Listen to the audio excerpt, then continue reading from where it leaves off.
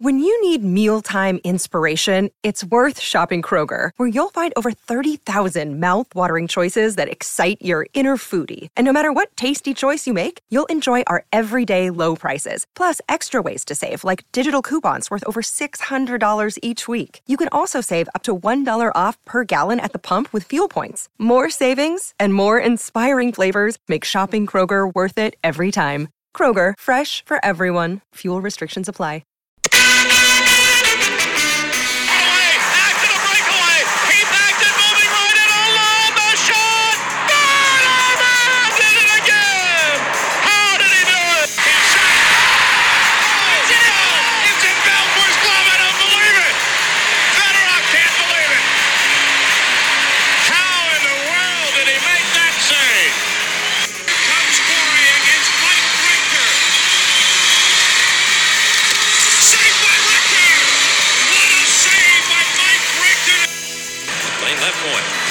Shoots it deflected right in. Pietrangelo save rebound. Stastny stopped by Pietrangelo. I don't believe that save. Neither does Peter Stastny. He can't believe the save that Pietrangelo just made on him as Frankie Sparkly. Now that maneuver there to stop and rob Peter Stastny. He should get 5 to 10 for that. Hello and welcome to episode 93 of Tendy Talk, presented by the Hockey Podcast Network and the BLPA Podcast Networks. I'm your host Joe, better known as Wash Up Goalie on social media. This week, I chat with Dylan Waugh. I think that's how you pronounce his last name. We never really got around to that part. A fellow goalie on the THPN network from the Hockey Unfiltered podcast. So, without further ado, let's get to the conversation with Dylan.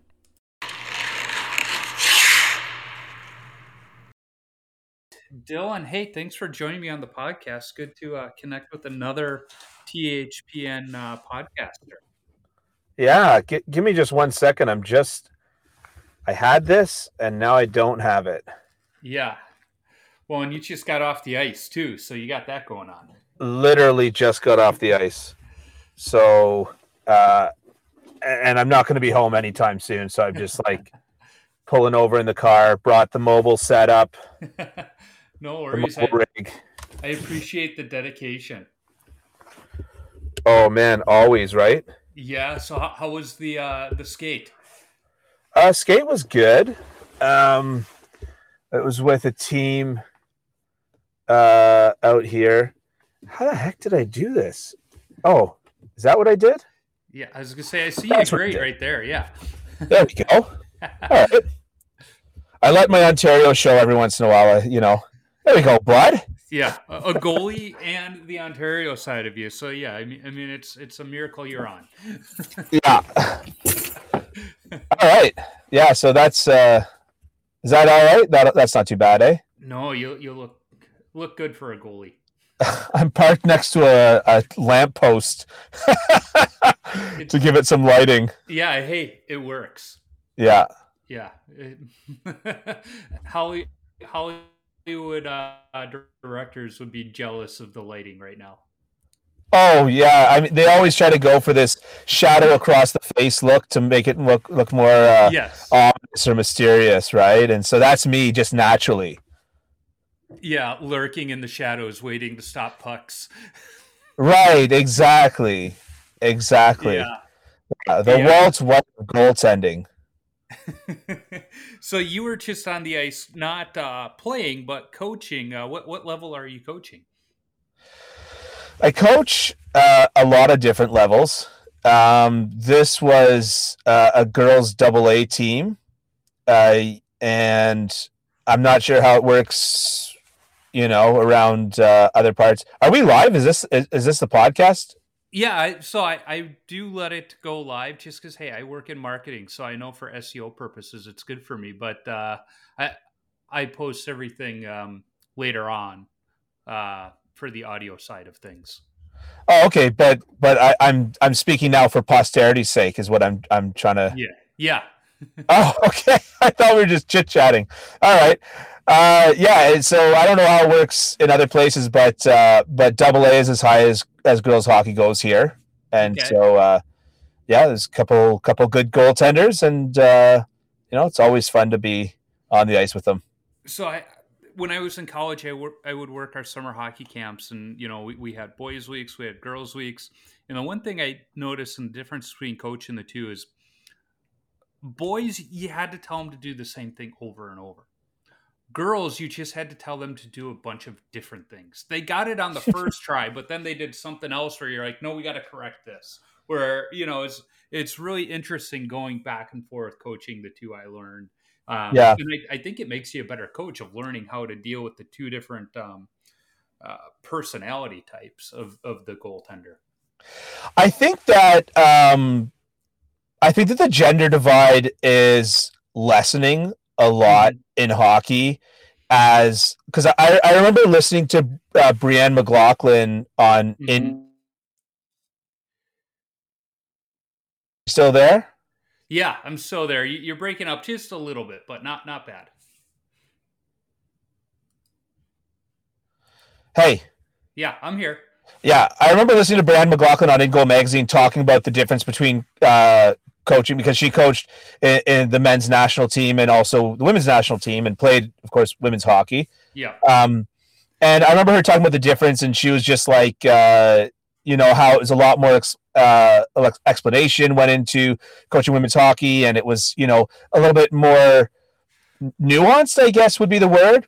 But I think that where we are right now is that when I coach the boys, they're no longer like how you would have come up and how I would have come up, where it's kind of like robot do. They're no longer that way. And the girls, in my opinion, are becoming more like that to one extent or another.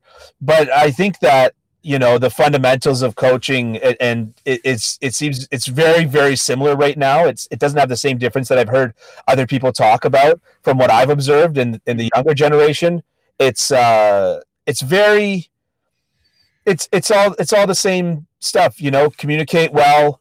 Sometimes you've got to be hard on them. Sometimes you've got to go easy on them. Sometimes you've got to make fun of them. Sometimes you've got to get made fun of. Goalie coaching is so unique and wonderful, and I love it because you've got a real relationship with your students compared to like a player coach has 20 people to yell at, right? And so they can't let this guy get away with garbage because then the next one wants to. Whereas for a goalie coach, I don't have to worry about the same respect boundaries, right? In the sense of I'm not worried if a goalie gets frustrated and skates off and just like in a huff. I'm not so worried about that. I can have that conversation later with that goaltender, and the goalie partner is not going to be like, well, if they can do it, I can do it kind of thing, right? Right. And you're so true, because I coached high school hockey when I was playing college for a while, and I had the goalies where I had to put my arm around him and console him if he was having a rough day in practice, or, if he was having a bad game. I really had to, go with the positive reinforcement, be very gentle with him. But then his goalie partner, I could look and be like, get your head out of your ass, you dumbass. Yeah. And he's like, yeah, I know. I don't know what's wrong with me. It's, like you said, when you're coaching the greater team, you have to treat everybody the same. But the goalies, for whatever reason, we know we're different. And as a goalie coach, it's almost... Well, we're better. Right. We're better than everyone else is the point that you're trying to get at. I think when you're a goalie coach, it's part coach, part therapist, where you have to get to know the goaltender and understand the person, the personality, what drives them. We talk about love languages. So you got to know what are the love language of your goalie. What are they going to respond to? And, like you said, there was the one goalie I could just sometimes in the middle of a game when play was at the other end, give him a look like, really? And he's like, yeah, I know. But then there's the other ones, like, don't look in their direction during a game. Don't talk to them between periods. It's, but you can't do that with the greater team. Yeah. Yeah, exactly. It's a totally different ball game coaching goaltenders. I like it a lot. Like I'm a people's person. I don't get angry too easily either. And so, and at the end of the day, I'm not in a situation where I'm in a situation where I'm driving individual success. I'm not driving team success. right? Right. The team success does come from that individual success. Like, don't get me wrong, you know what I mean? Like, you can't just, but at the end of the day, if you've got two goalies, if one of them doesn't want to listen, like, you don't necessarily have to cram it down their throats, right? Mm-hmm. Yep. And you just say, okay, you don't want to listen, you know better, then do what you like. And eventually they'll normally just kind of come back around to it as they see their goalie partner progressing, or whatever the case is. And, the other side of that is I tell goalies, because I want them asking questions, because you get sometimes goalies in practice, especially in Toronto, there's a lot of different schools, and you'll get parents that take their kids to every different goalie school. So then this person's telling them this thing and this person's telling them this thing. And so what I always say to goalies, like my catchphrase is, if you think I'm an idiot, call me an idiot. Yeah.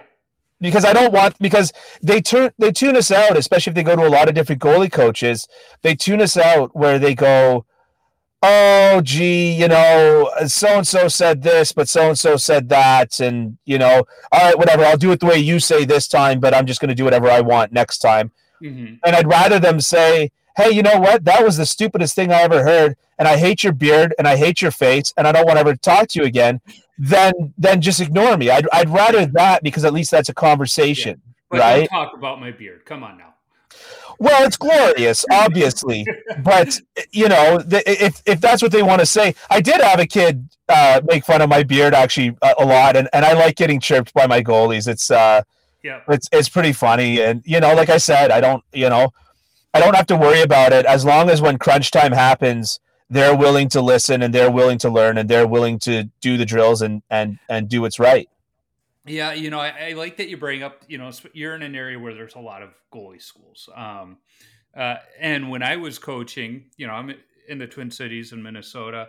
One of my goalies was also doing sessions with Rob Stauber at the goal crease on the other side of town. Right. And we were in practice the one day, and he goes, well, that's not what they're teaching me at Stauber. And I go, okay, well, what are they teaching you? So that I know what they're teaching them. And I said, okay, I get that. I said, I want you to try this. And after you try it, tell me which one you like better. And it was interesting because he tried it. He did what I told him. And then after practice, we had like a 25, 30-minute discussion on the differences between the two and why one will work in certain situations and the other wouldn't. And, now the buzzword for goaltending is, what's in your toolbox. We weren't using that term back then, but he was starting to understand that just because I'm learning one thing here doesn't mean it's the only thing I can do. Yeah. And so it was, but he was one of those kids, he liked talking through it and understanding it and learning it. So it was kind of fun to have that realization with them. Like, okay, I hear what they're teaching you. I respect what they're teaching, because what they're teaching you is technically right still. But there's more than one way to do it. The old term, there's more than one way to skin the cat. Yeah. I find that where Canada and to a lesser extent USA, but where North America is lagging behind and Russia is surging ahead right now. And it's so ironic because it was exactly the opposite in the 80s. Yeah. But they're not as dogmatic as us in terms of how they teach their goaltenders, right?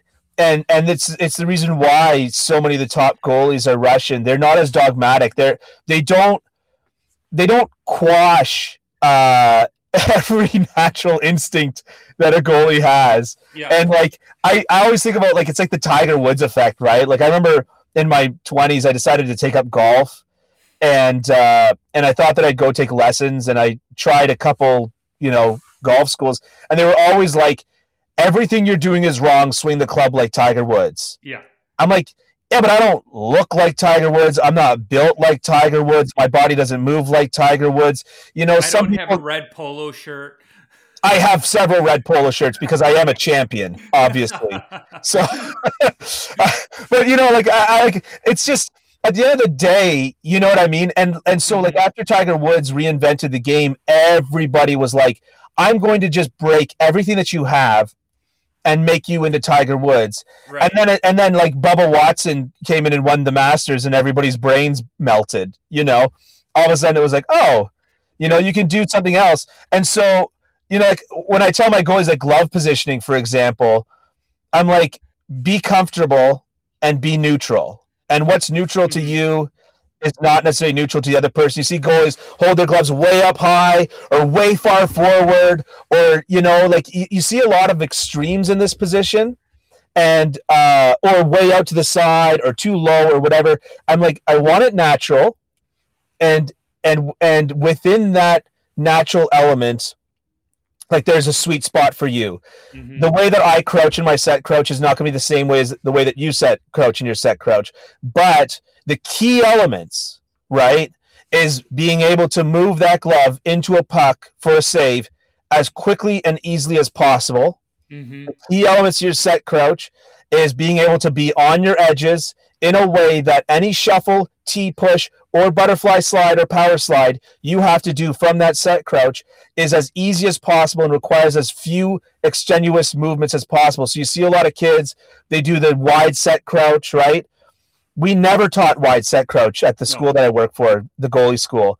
And now all of a sudden people are going back to the narrow set crouch but again, like it's not like there's one wide and one narrow. It's got to be right for you. But at the end of the day, your skate edges have to be planted in the ice in a certain way that they will glide if you shuffle, and you don't have to completely change your skate angle in order to make that shuffle.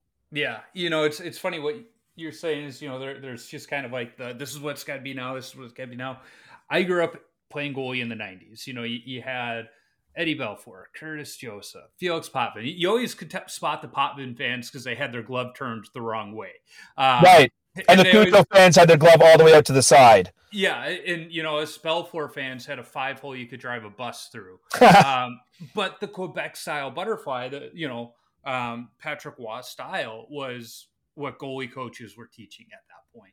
Because it's like, that's what Waugh's doing. And then you had this guy Hasek over here, like, don't follow what he's doing. He doesn't know what the hell he's doing. Well, it turns out he knew what he was doing. It was just, he's the only guy that could play that way. But that whole Quebec style, and you started, like you said, it became dogmatic, especially for Canadian goalies, and if you spoke French, if you played any other way, then you were really an outsider. But it was like, that was what was coming along. But I had this goalie coach, in Chicago, and he was like, look, don't imitate those guys you see on TV. They can do that because they're pros. You're not pros. We're going to teach you the fundamentals. How you hold your stick. This is how you do it. I mean, I was almost in high school at that point, and we were still doing the bare minimum basics, 90% of our goalie clinic every week. And, as I look back on it, I was like, how much did that helped me so much. Even today in the beer leagues and back in college, it was like, that gave me such a foundation where it didn't matter what style I played or how athletic I was, because I really didn't play a style. It was more athleticism. Because I had that foundation is why I was good, not because of how I reacted to the puck. But if I would have bought into that Quebec style, it wouldn't have worked for me. And, the whole idea was good positioning and blocking. Well, I never had good positioning, so I would have been horrible if I played it. I was just limber. I still am limber and quick, so that I was able to make up for my bad positioning. Well, it's funny that you mentioned positioning, because we harp on positioning over everything else. Like I think about like Jack Campbell, right? Yeah. I'm not a Toronto fan, by the way. I live in Toronto, but I'm not a Toronto fan.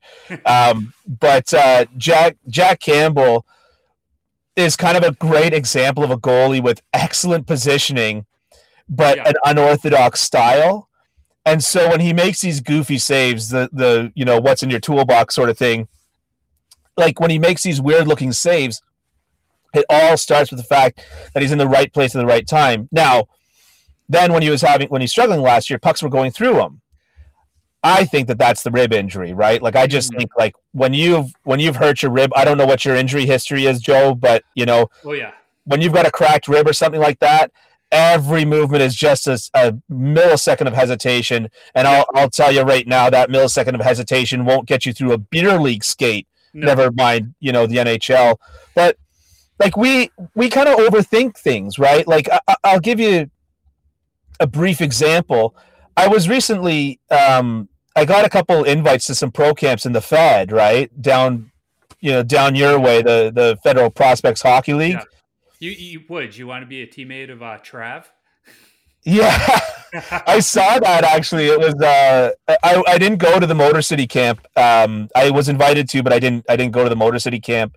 But one of the camps that I went to, we had each goalie had a period basically to play, right? Because there's several goalies at the camp. But in that period, because of course nobody knew each other for defense, I counted between 20 to 25 shots every period. Yeah. So you basically got a game's worth of action in a period, right? Right. And in the second, in one of the camps that I went to, we played 3 games, and in the second 2 games, I let in 0 goals for either game, right? Mm-hmm. And I thought that was really good. That's like 50 shots, 0 goals, right? When you put those 2 together, it's not a bad streak if you ask me, right?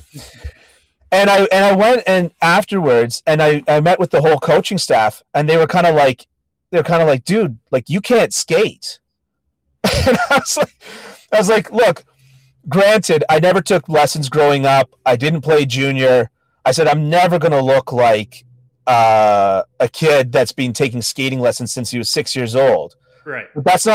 But I'm always so far ahead of the play. I'm always reading the play, and that's what we're teaching, right? And that positioning and reading the play, that it's kind of like, okay, so your T-push was a little sloppy. Yeah. Your break was a little whatever, but, that positioning, like it covers just a multitude of sins as a goaltender. Being, we're not talking within 2 inches. We're talking within a half an inch of where you've got to stand every single time and knowing your net. You know what I mean? That just, it's, Mike Richter's quote, right? Yeah. People go crazy about the big save. Half the time it was because the goalie made a mistake. Out of position. Yeah. Right. In the first place. And Mike Richter was pretty good, as I recall. Yeah. And he made a lot of those big saves too. So it's like, he knew what he was talking about, because he was telling himself I was out of position for those. And that's exactly what my goalie coach in youth hockey told all of us. He's like, if you're making the big save, it's because you are out of position. I want to see the simple saves. I want to see more simple saves. I don't want to see the big saves. And he would every now and then show up to somebody's game, and he would comment on how many simple saves you made, because there's something really to that. And that was back in the day when the coaches were tying skate laces to the corners to teach you, positioning. I don't know if you've seen the video that fellow Toronto guy Steve McKeegan has out talking about box control, and he just kind of has a projector and has the goalie, and you turn around, it's like, wow, I just moved it this much and I take up that much more net. Wow. That really drives it home, I think, for some goalies when they see it visually like that. The head coach at the goalie school, Dwayne Crocker, I met him because I started taking lessons, and for the first time in my life, and I wanted to, see if there was something there. And he, at one point, brought an iPad out on the ice and put the iPad where the puck is, and was like, treat the iPad like a puck, then turns on the selfie camera. And it was just amazing how just a little, you move your shoulder half an inch, and you're like, oh, that whole top shelf side is gone. And that's how he taught kind of the idea of getting into a shoulder save compared to a blocker save and stuff like that. It's so it's a similar concept, for teaching that. But I mean, like, why was Jack Nicklaus the greatest golfer of all time? You know what? I'm not a golfer, so I don't know.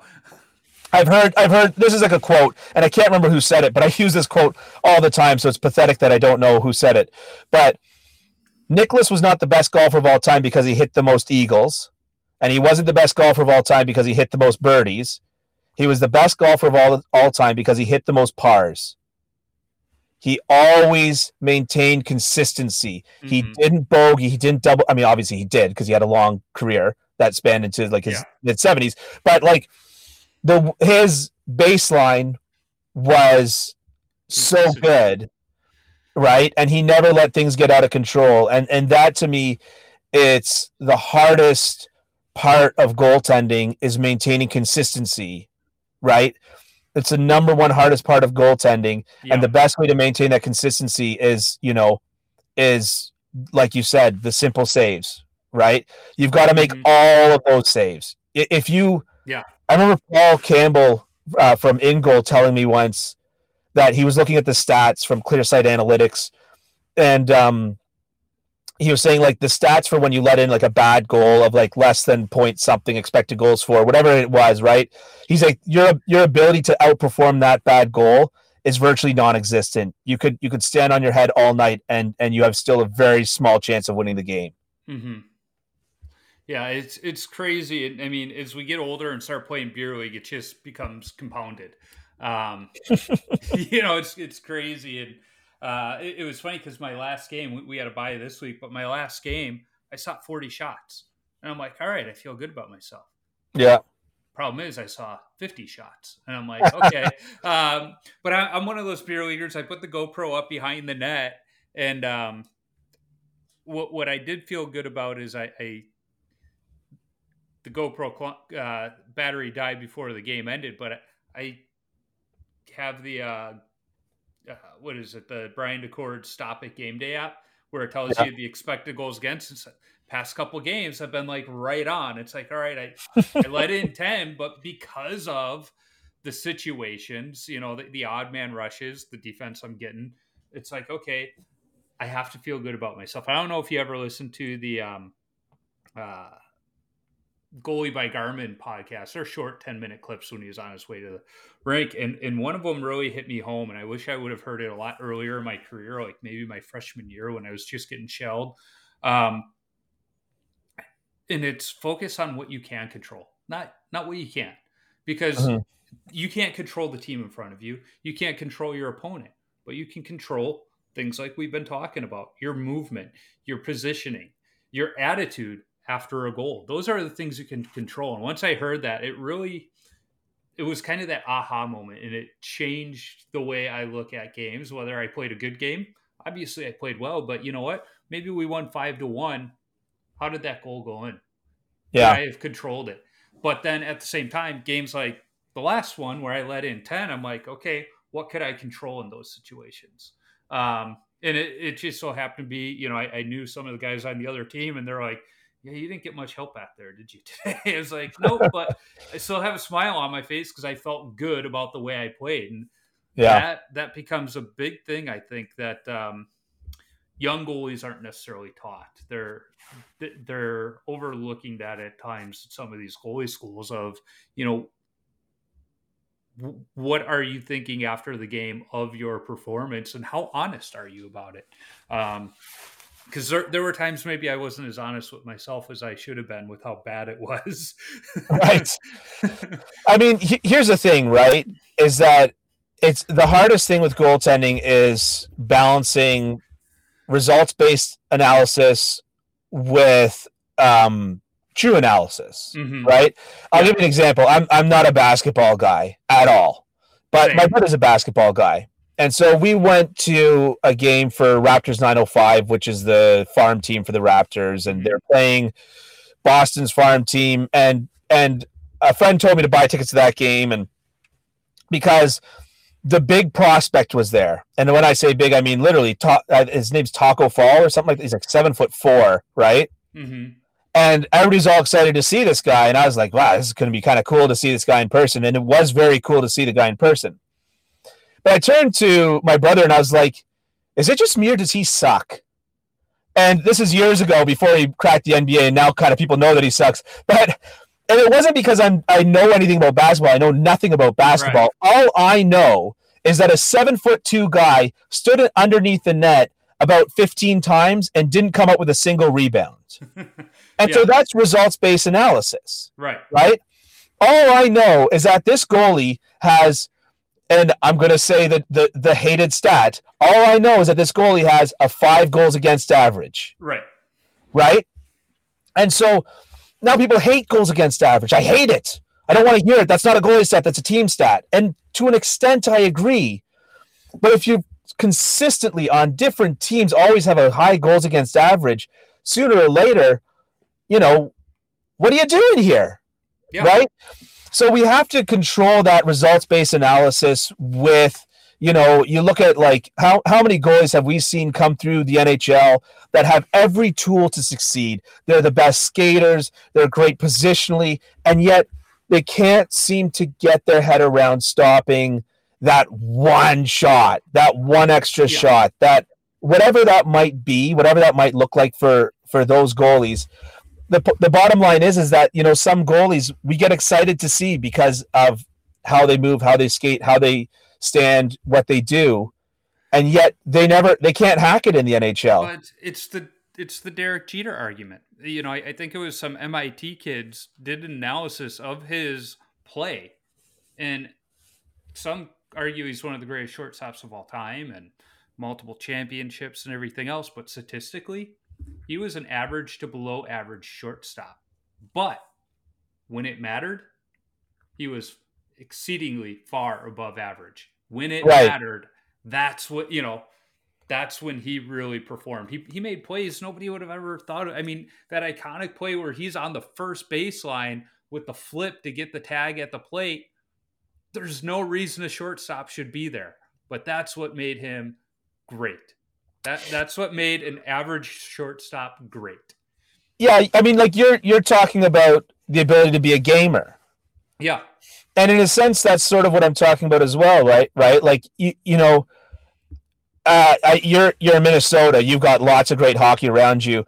There are so many rinks in and around Toronto. I maybe have played at 100 different rinks, and yet this week alone, I went to 2 rinks that I've never been to before in my life. There are so many rinks in this city. It's outrageous. So needless to say, there's a lot of hockey happening around here. And the reality is that any U15 or U16 single A team, the goalie looks like a great goalie. Right.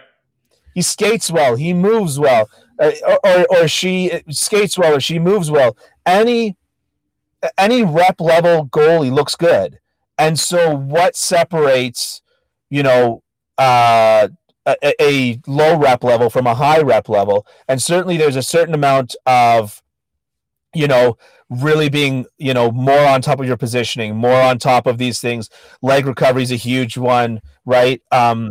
Tracking, rebound control behind the net, little things that, basically you will just never stop working on throughout your entire goaltending career because there's simply no physical way to have mastered that. No. Certainly a lot of that is that, but there's also a lot of it where it's just like, where were you at the moment when the lights were the brightest, right? And so I agree with you that there is a certain gamer aspect to this position, because ultimately you might see one breakaway in 2 games, and if you let a really easy breakaway in and you look like a putz, then you've got 2 games of feeling that before you can face that one more time. Yeah. Right. It's funny. I credit my college coach to ending every practice with a shootout. So I got, 20 years after college, I still have extreme confidence when I get a breakaway. I'm like, all right, here we go. I've got this. And, I would say 9 out of 10 times I stop that breakaway. Yeah. And I'm ready for that shot if they're coming straight on. But if I know if in the beer leagues now, if they're coming from either corner, they're going to try and deke and slide across. And, so I've got the active stick when they're in close, but I still especially if they're coming from my glove side. There's 2 things that happen if they're coming from my glove side. If they're coming in real tight, I do this pad stack and then stick the paddle out. So they're either going to go tumbling over me or I get the poke check and it's good. It doesn't go in the net. Or I do the split save. Thank God I can still do that. And it works every single time. It's crazy. And, we play the same teams year after year. They know my moves and they still fall for it. That's really funny. I've never been able to do a split save, but I did over the summer. I was going to a lot of different camps and things, friends of mine that are trainers that were training off-season pro kids and stuff like that. And I'd go and sit in the net just to feel the shots. And, have some fun with it. But anyways, this kid from the USHL was coming down on a breakaway in one of the camps, and I don't know what went on in my brain. I just went for a big pad stack and saw that he was going high as I was stacking it. And like, this is like a pure pad stack. This isn't like a lateral movement. This is like I should butterfly here, but I'm going to stack them instead. Right. Yep.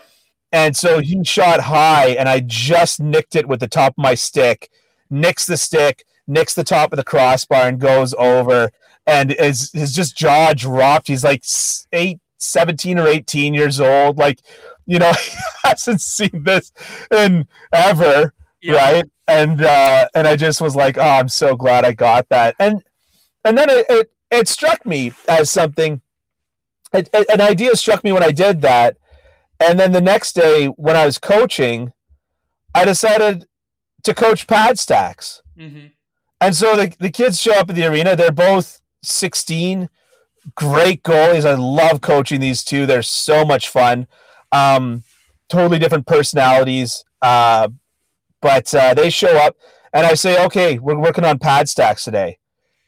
And one of the guys laughs. One of the guys just laughs in my face. He goes, yeah, okay, sure. I said, you think I'm joking? We're working on pad stacks today. And he's like, are you serious? And he's been with the school. He's been learning from the school longer than I've been working for this school.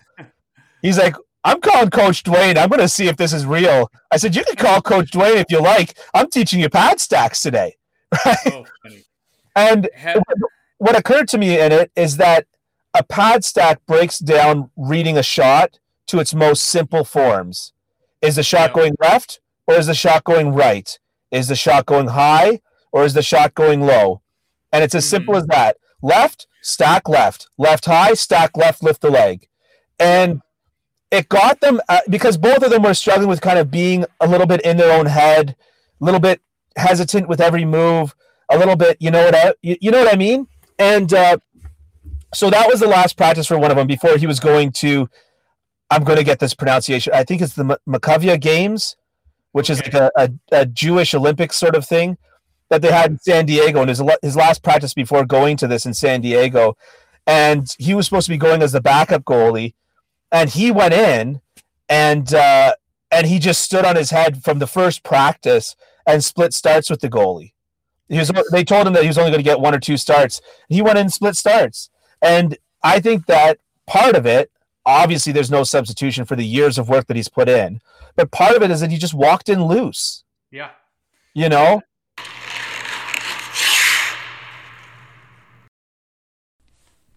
Hockey fans, it's finally time to hit the ice again, and thanks to DraftKings Sportsbook, an official sports betting partner of the NHL, you're in for the season of a lifetime. New customers can bet $5 on any team and get $200 in free bets if they win. For me, I'll probably be betting against the Blackhawks. I love them, but I know they're not going to be good this year. If that wasn't enough excitement, you can turn small bets into bigger payouts with same-game parlays. Combine multiple bets like which team will win, how many goals will be scored, how many saves will be made, and more for your shot at even bigger payouts. DraftKings is safe, secure, and reliable. You can deposit and withdraw your cash whenever you want. Download the DraftKings Sportsbook app now and use promo code THPN. Bet $5 on any NHL team to win their game and get $200 in free bets. If they do, that's code THPN at DraftKings Sportsbook, an official sports betting partner of the NHL. Minimum age and eligibility restrictions apply. See show notes for details.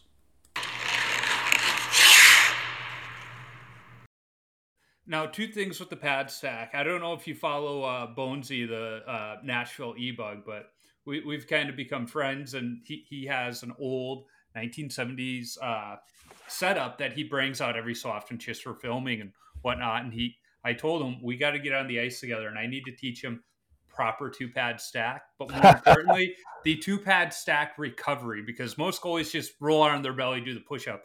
I'm old enough that when I went to goalie schools, we learned how to 2-pad stack as well as skate save, where you turned the whole skate over and exposed the whole backside of your leg. Yeah. Like, Bonesy, we need to get on the ice, and I need to give you a proper 80s style goalie clinic. And he's like, I love it. But you talk stacking the pads and younger kids.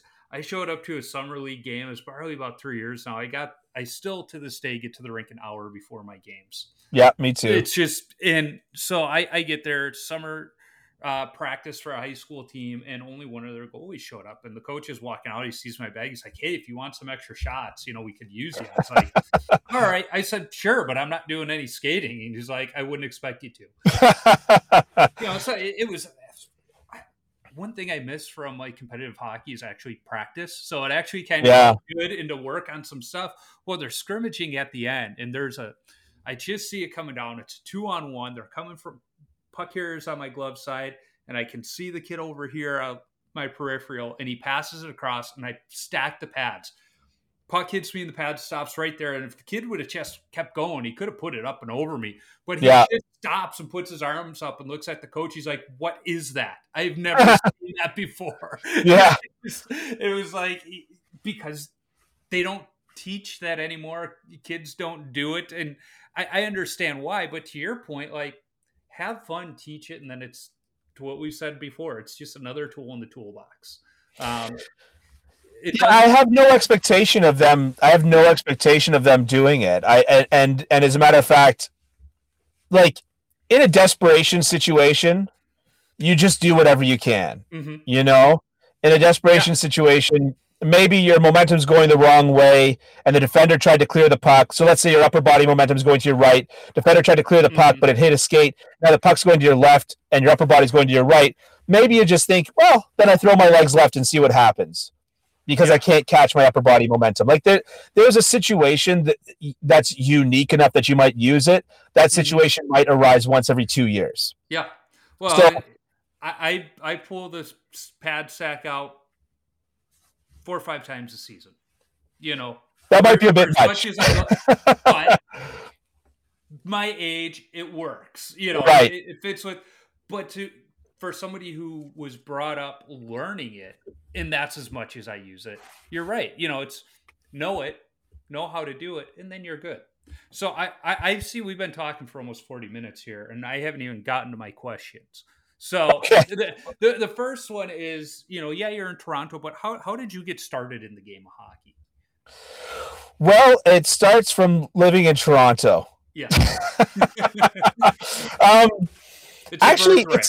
It's a birthright. Exactly.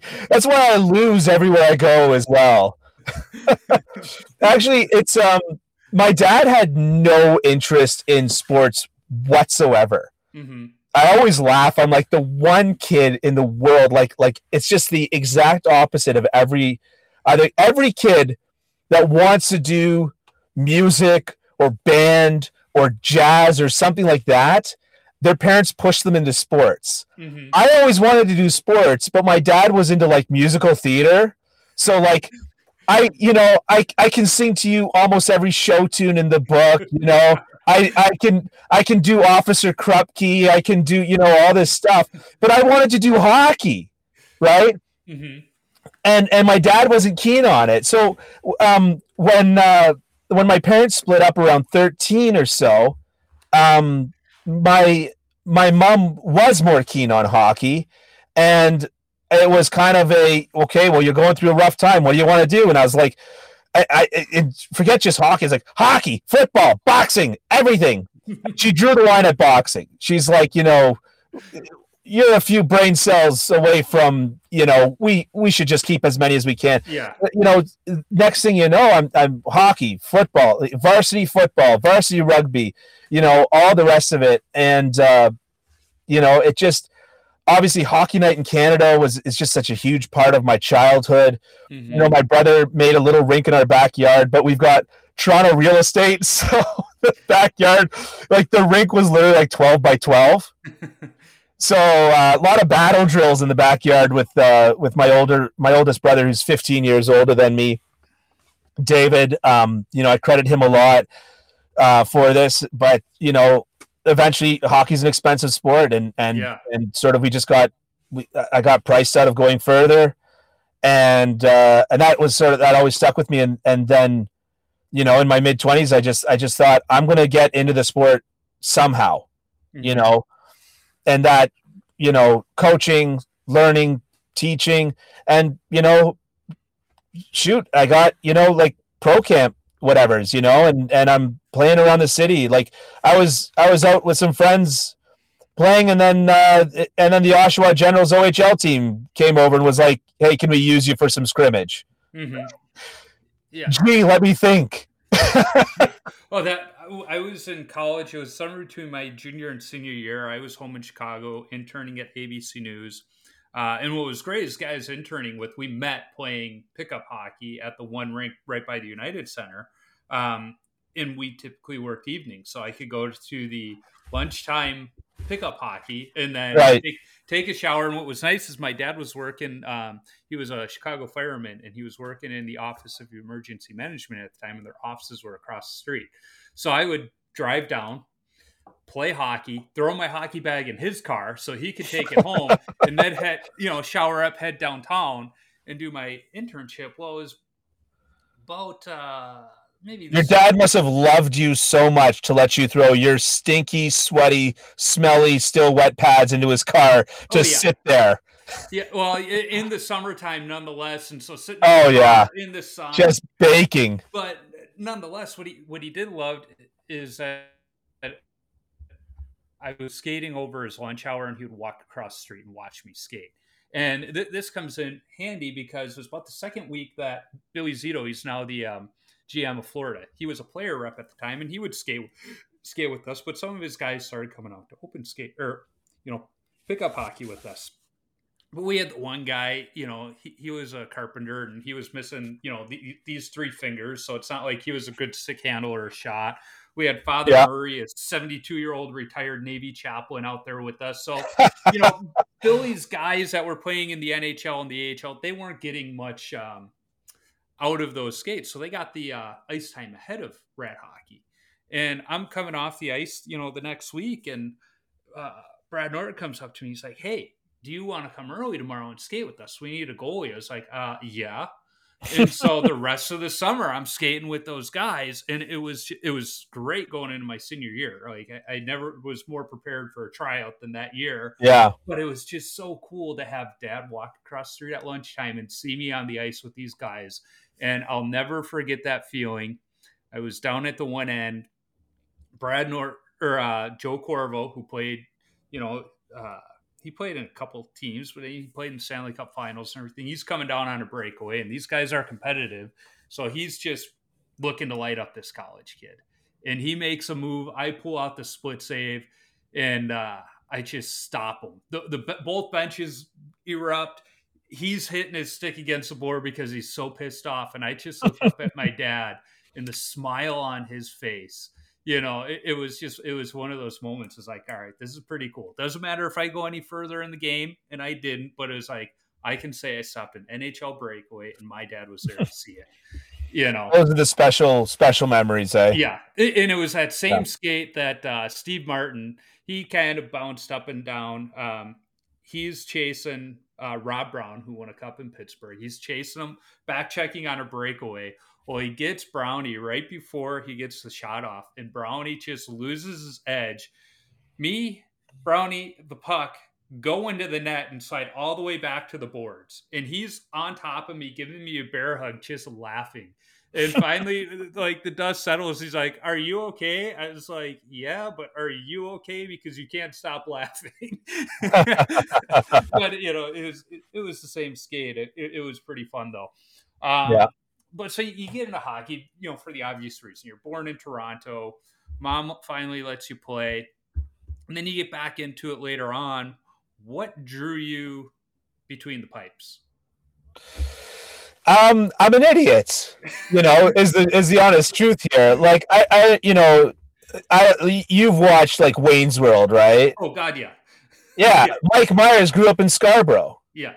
I grew up in Scarborough. I live in Scarborough. I'm a lifelong Scarborough boy. I went to school with Wayne Simmons and Tyler Toffoli, This is so the whole, car game on. That was Mike Myers telling the story about growing up in Scarborough, right? Mm-hmm. And so I remember, when you're a little kid, everybody wants to be the goalie when you're a little kid, right? It's the cool pads, it's the cool position in road hockey or floor hockey in school or whatever the case is, but everybody wants to be the goalie. And at some point or another, everybody stopped wanting to be the goalie, but nobody told me that we'd all stopped wanting to be the goalie. And I was just like, I get to be goalie again? This is great. And so, I just coming up playing ball hockey. And then when I finally got led onto ice hockey, it's like, it's kind of like the old, the Mighty Ducks was coming out at the time and stuff like that, where Goldberg couldn't skate. And it's just like, I'd never even really skated before. And it's like, wow, geez, I wonder what position I'll pick. Yeah. So, you become a goalie. You had to have been in a hit in the locker room being a show tune singing goalie.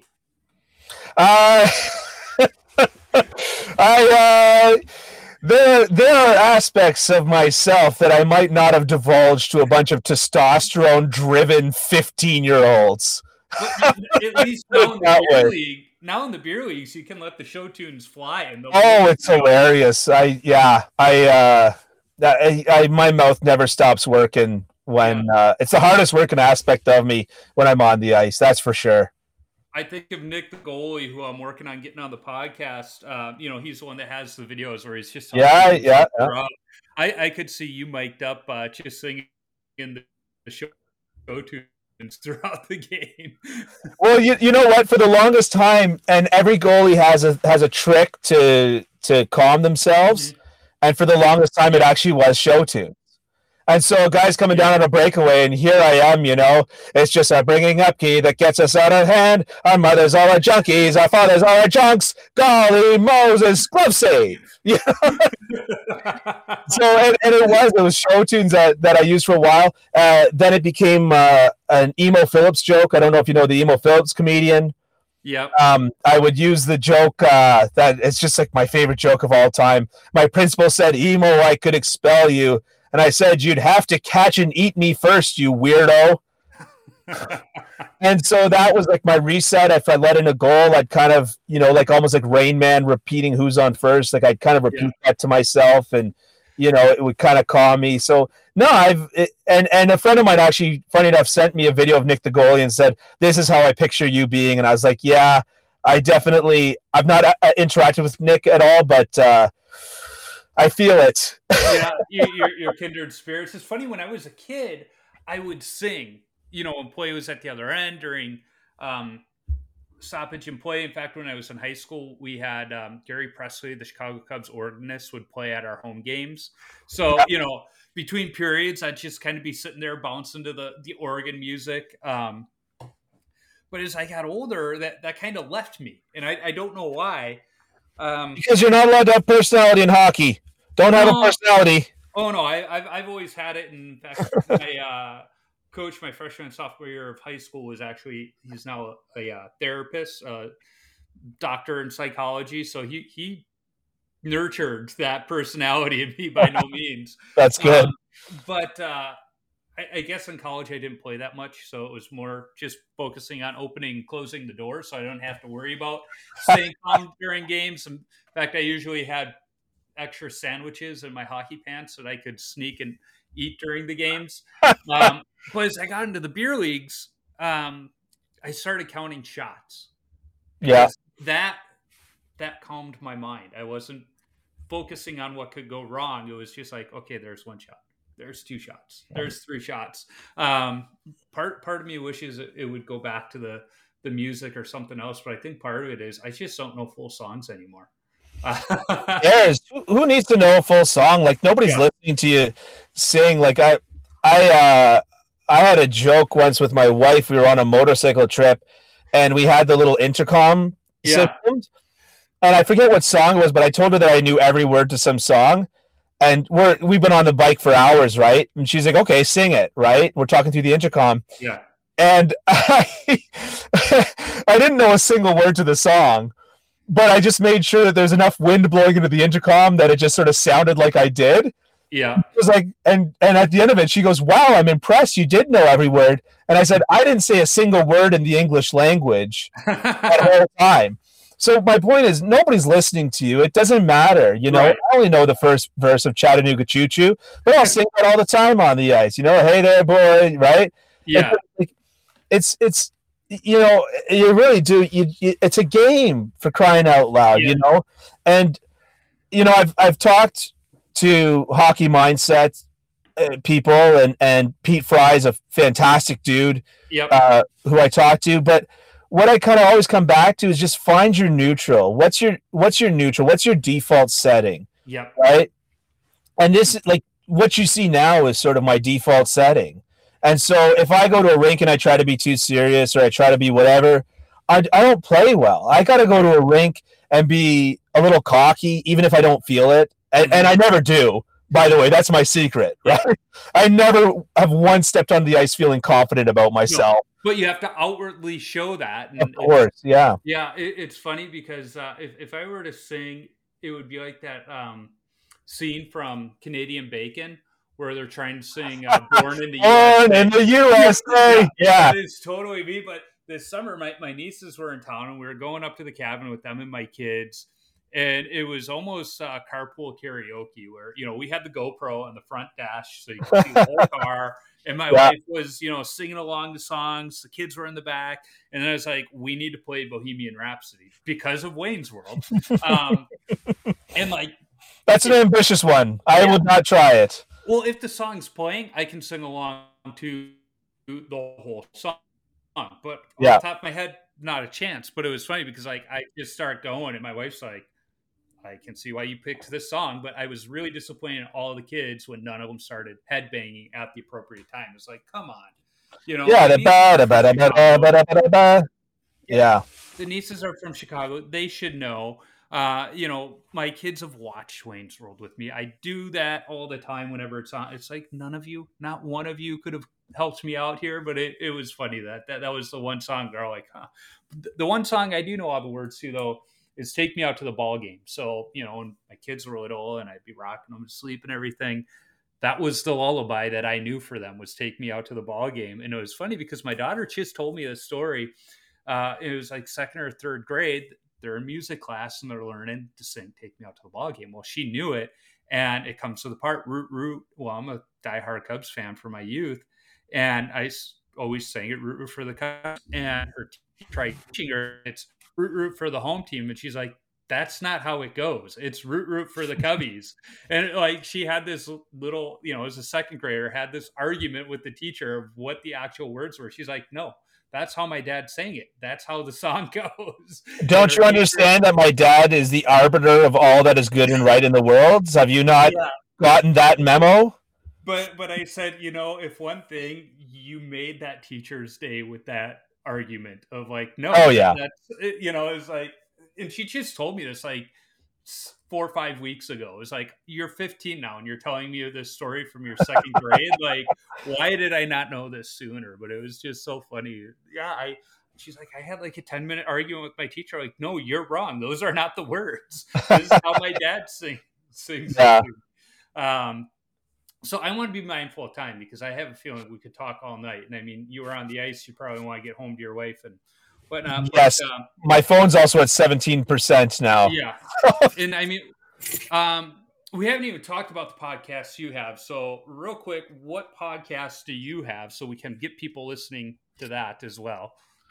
Yeah. So Ken Campbell, legendary hockey writer, has written for the Hockey News and the Toronto Star, and he now has a Substack, Hockey Unfiltered, and the podcast is also called Hockey Unfiltered. We tend to look at a few different teams or a few different storylines every week, and he's just that guy is just a ball of energy. He really is. Like I've never been considered the strong silent one, but put me in a room with Ken Campbell and I'm the strong silent one. And he's super he's just really energetic, really entertaining. He's one of the few people that I know within the mainstream media sphere that's really, really unafraid to just sort of say it like it is. Mm-hmm. We've had awesome guests on. We've had Elliot Friedman. We've had Jeff Merrick. We've had Bob McKenzie. We've had, who else have we had? Oh, we had Don Waddell on, right? The GM for, and we had Bill Armstrong was on. Oh, Bill Armstrong was hilarious. First thing Ken says to Bill Armstrong, oh, I'm sorry. That was weird. First thing, I'm in my car, and I guess the radio just turned on. First thing Ken says to Bill Armstrong is, Bill, you look great. You look like you still can't play hockey. Yeah, okay, great. And that was on that was on free agent day or draft day. No, that was draft day. We had Bill Armstrong at the end of draft day come on to the podcast and immediately gets made fun of by Ken. That's awesome. So we got the plug for the podcast in, and I apologize. We should have talked more about that, but this is what happens when goalies talk. We get sidetracked. Oh yeah. But I don't know if you've listened to any or many of the podcast episodes of Tendy Talk, but I close out every episode with the same 10 questions for every goalie. So I've had Bantam goalies on, I've had women's Olympic gold medalists on, and I've had NHL goalies on that are in the Hall of Fame. They've all answered the same questions. And the first one is, what's the craziest coaching moment from your days in the game where a coach just lost it? Oh, boy. My craziest coaching moment where a coach just lost it. I don't really have many, if truth be told, at least not from hockey. But you're from Toronto. I'd say actually there's got to be a few. I've heard about those Toronto coaches. They can get pretty intense. Actually, I've seen a couple from coaching alongside other coaches, but I'll tell you the craziest one was when I was trying out for the Fed a few months ago, I should say. The first skate, it was just some drills. Like, everybody misunderstood the drill. And the coach, who was actually a pretty nice guy, I liked him a lot, was basically like, gathered everybody around and is like, if you're not going to listen to what the drill is, then professional hockey's not for you. And if you do it wrong again, I'm sending you home right now. and at another skate, the goalie coach, it was a similar thing where, when goalies, that terrible habit that a lot of goalies have where they do that double C cut out to the top of their crease. Yep. The goalie coach, before running the goalie session, said, first time that I see anybody move out to the top of their crease like this, they're out of here. They're done. They're not coming back. And fortunately, because I coach, I spent a lot of time getting that habit out of my game because I'm always getting that habit out of other people's games. But it's not crazy like in the sense of a coach reaming somebody out. It was more crazy in the sense of just like, whoa, this guy's like not playing around. I guess my craziest coaching situation was I got reamed out for breaking my hand in football. When I was playing varsity football, I tried to do a cut block, and it was a freak accident. One of the tackles jumped up and we were trying to get a field goal, and he was wearing rugby cleats, lands on my hand balloons up. Coach says, and I walk out off the field, my hand's like the size of, it's double the size. And the coach is like, get back out there. I got back out there because, football, right? Mm-hmm. And immediately, while making a tackle, took a helmet to that same hand, vomited on the field in so much pain, and then got off the field. Next day, I missed practice going to the doctors. And then the day after that, the coach is like, you're off the team for missing practice. And I was like, I went to the doctors for a broken hand. Like, what? Yeah. What? And he's like, you should have been there to at least learn the drills and learn the plays. And I was like, I went to the doctors for a broken hand. So the team that won the city championship the year before, he did that to me, and he did that to like two other guys. And basically the whole backfield, because I was fullback, the running back, he did that too, and the other fullback, he did that too as well, the second string fullback, but we often played in wishbone formation. The whole backfield was gone, and they got eliminated in the first round of the playoffs that year. Well, he took a championship team and ruined it. You know, if I'm the coach, I'm just going to tell you, you should have drank more milk. It was your fault to begin with. It wasn't my fault to begin with, obviously. Yeah, of course. So the next question, what's your favorite all-time goalie mask? Oh, I do have a favorite all-time goalie mask, and it's not even close, but I'm a Montreal fan. Die-hard Montreal fan. Mom and dad from Montreal. I always joke when people in Toronto are like, why aren't you a Leafs fan? I'm like, what goalies do I have to watch in my lifetime that are Leafs? You know? Anyways, so it kills me to say this one, but it is Gerry Cheevers. It's a good one. And if I took the time to go... story. Yeah, if I went back and ranked, what everybody has said, his is top of the list of what all the boys have talked about. Why is there an argument? That should be the answer for every single person. And it's the story. Right. It's the story. The fact that he said, I'm going to wear a mask. And when the puck hit him in the face a second time that game, the trainer drew a scar on it. Yeah. And then the next shot to the face, the trainer drew a scar on it. It's the story. And so Jacques Plante is the reason it was the first goalie, as we know, to wear a mask in a game, right? Mm-hmm. Gerry Cheevers is the guy that normalized it in my mind, right? And left a very physical testimony to the importance of the mask in the game. Yeah, I mean, it drove home the point of why they were putting the mask on. Well, I've told the story before. I've had teammates ask me, well, what would you have done if you played in the era when goalies didn't wear masks? And I just looked at him and was like, I would have been a forward. Like, I may be a goalie, but I'm not dumb. Yeah, I would have still been a goalie. So the next question is, what's your favorite rink that you've played at? You know what it is? It's a tie.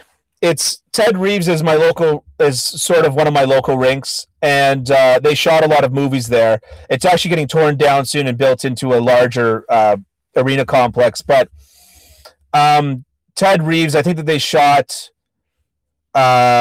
Face Off there, and they've shot a lot of hockey movies at that arena. Got a lot of character. As soon as I walk in, like, I could be blindfolded. You could walk me into that arena. I know the smell. Yep. But a great barn to play in was Ricoh Coliseum. That play, and I think it's Coca-Cola Center. It's where the Marlies used to play, or the Marlies do play, I should say. The ice is impeccable. The ice is better than the Leafs practice facility, which I go to often. The ice is impeccable, and the atmosphere and watching games there is fantastic. And it's an old building. I love it. Ricoh Coliseum, it would be tied.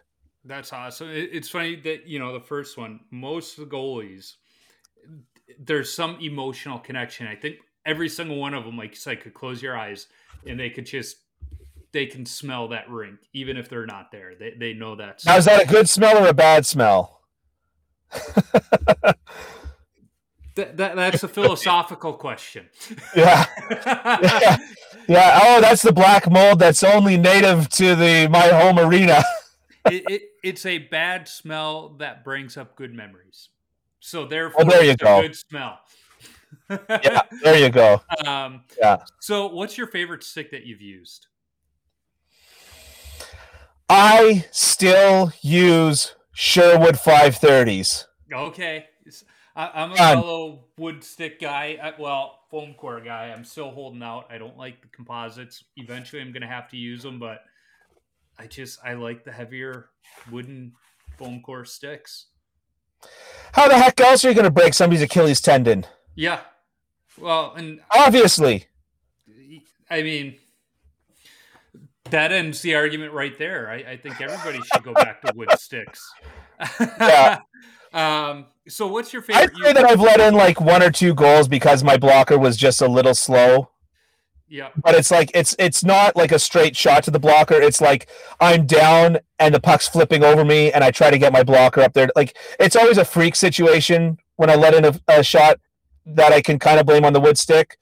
But I like the way that it feels a lot better, and I'd say that it does more good than bad for me. And I've tried composites several times, but I just always go back to the Marty Brodeur Sherwood 530s. Yeah. So the last stick I got was actually a Colin Delia Pro Return Warrior. And it's Oh yeah, interesting because it's a much shorter paddle than I'm used to, but I wanted to try it because the thing now is the shorter paddle for when you're down. I'm like, well, I'm kind of down often, so that makes sense. But it has a trigger grip. I'm never going back. oh yeah, I love the trigger grip. I'm a convert. yeah. When that stick breaks, I'm keeping that stick as my template so I can just put the router in there with the flush bit and cut it in my next stick if it's not on it. Perfect. So the next question, what's your favorite youth hockey memory? I'd say my favorite youth hockey memory is it's going to Roger Nelson had a camp here. Mm-hmm. Close to Toronto in a smaller town called Lindsay, Ontario, which is about an hour and a half outside of the Greater Toronto area. And I couldn't skate when I started playing, and this was one of we really tried we tried and unfortunately it just got too financially cumbersome. But the first year I went there, I did okay, and the second year that I went there, which was the last year that I went there, you're staying at a dormitory, at a college dormitory. You're like 15. And not only was it so fun playing the hockey and doing the tournaments and all that stuff, the shenanigans were great. They were great in the sense that like they never really crossed the line. Like I had long hair at the time. Some guys tried to break into our dorm to cut my hair from another team. And I was sharing a room with a big old farm boy from up northern Ontario. And when they got in the room, they accidentally went to his bunk and he cracked him one good in the head. And they all went scampering off before I even got out of bed. But you know what I mean? Like nothing like, it was just that moment where I just kind of like, I was a socially awkward kid. And it was just this moment where I was like, okay, this sport is like, I can get along with the people and all the rest of it. I'm sorry, I'm going to have to hurry up the questions. I'm at 8% battery. No, and we're almost done. So the next one is, what's the best chirp you've heard on the ice, off the ice, directed at you, not directed at you? I've got it. I've got one. There's one very obvious one. And when I was in the Fed for the tryout, for the camps, the average age of the players there was about 19 to 23. Mm-hmm. Okay. The oldest goalie was probably about 27 or 28. So after my period, I'm skating over to the bench and I'm taking my good old time and I'm being all brash about it. I just posted a shutout, so I'm feeling pretty good. And I get over to the bench and I was like, sorry about this, boys, but I'm raising the good looking factor of this bench by about 30%. And one guy shouts back at me, yeah, the average age too. That makes me want to try out for the Fed just to raise the age of the whole team by about 10 years. That was a good one. They got me good. Yeah, that is a good one. So what is the worst post-game beer you've had? Don't drink. Good for you. So then I'll change it. What is the worst post-game beverage? I don't know. I tend to down my water bottle and then fill it up and down it again. So I don't know. Water's always good. Yeah, for me, I don't like BioSteel. I don't like Gatorade. I just remember the old Powerade when it was still carbonated. Somebody gave that to me after a game once, and I was like, "What are you doing to me? This is terrible." So when you tape your stick, do you go heel to toe or toe to heel? Heel to toe. Actually, not really heel to toe. I go one letter down from the Sherwood lettering. Okay. And I go around. Jose Theodore style. Yeah, I still tape that whole thing. And like I say, it's because I grew up using Christian sticks where you had to do that to preserve the stick. And it's not much of an issue anymore, but it is what it is. So 2 questions left. What's your favorite number to wear and why? 90. Why 90?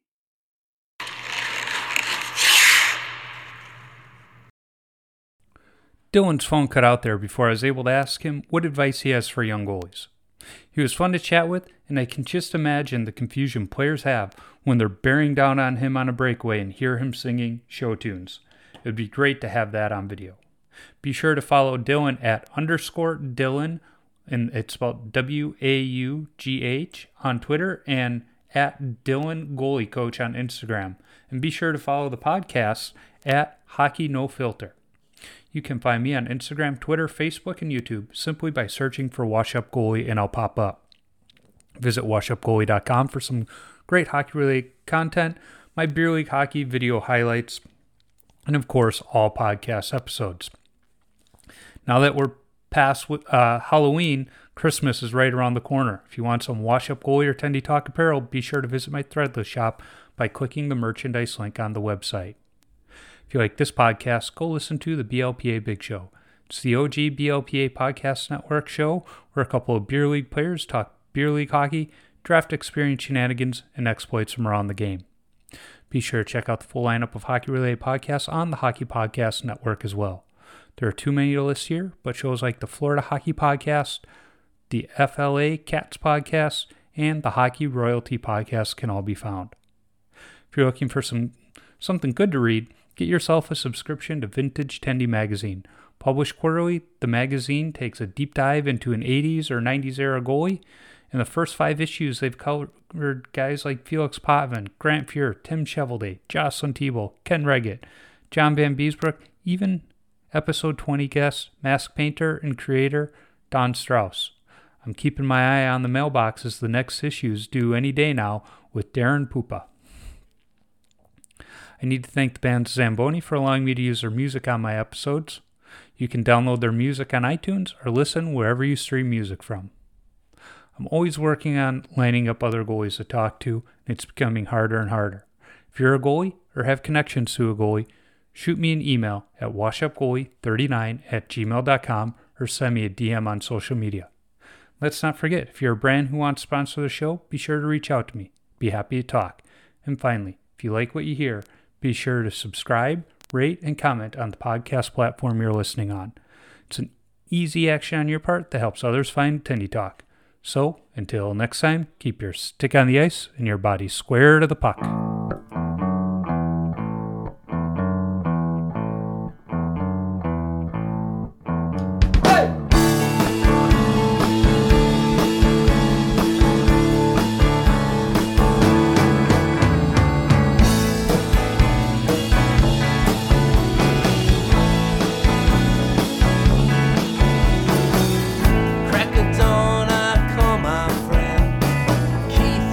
Checked out Ketchell's Pond. He calls up Tommy Taylor. Tom said the pond, it froze right over.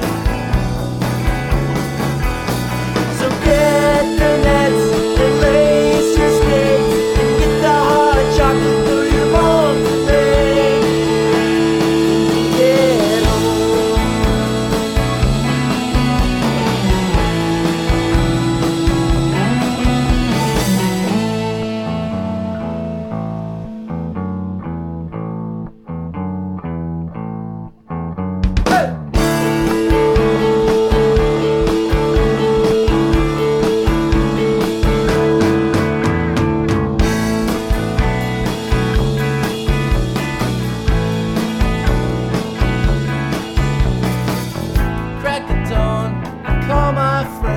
Tarkin. Yeah, Dave. Hey, have you checked out the pond today? It's funny you ask. I was just down there this morning. Yeah, any good news? Well, Dave, the pond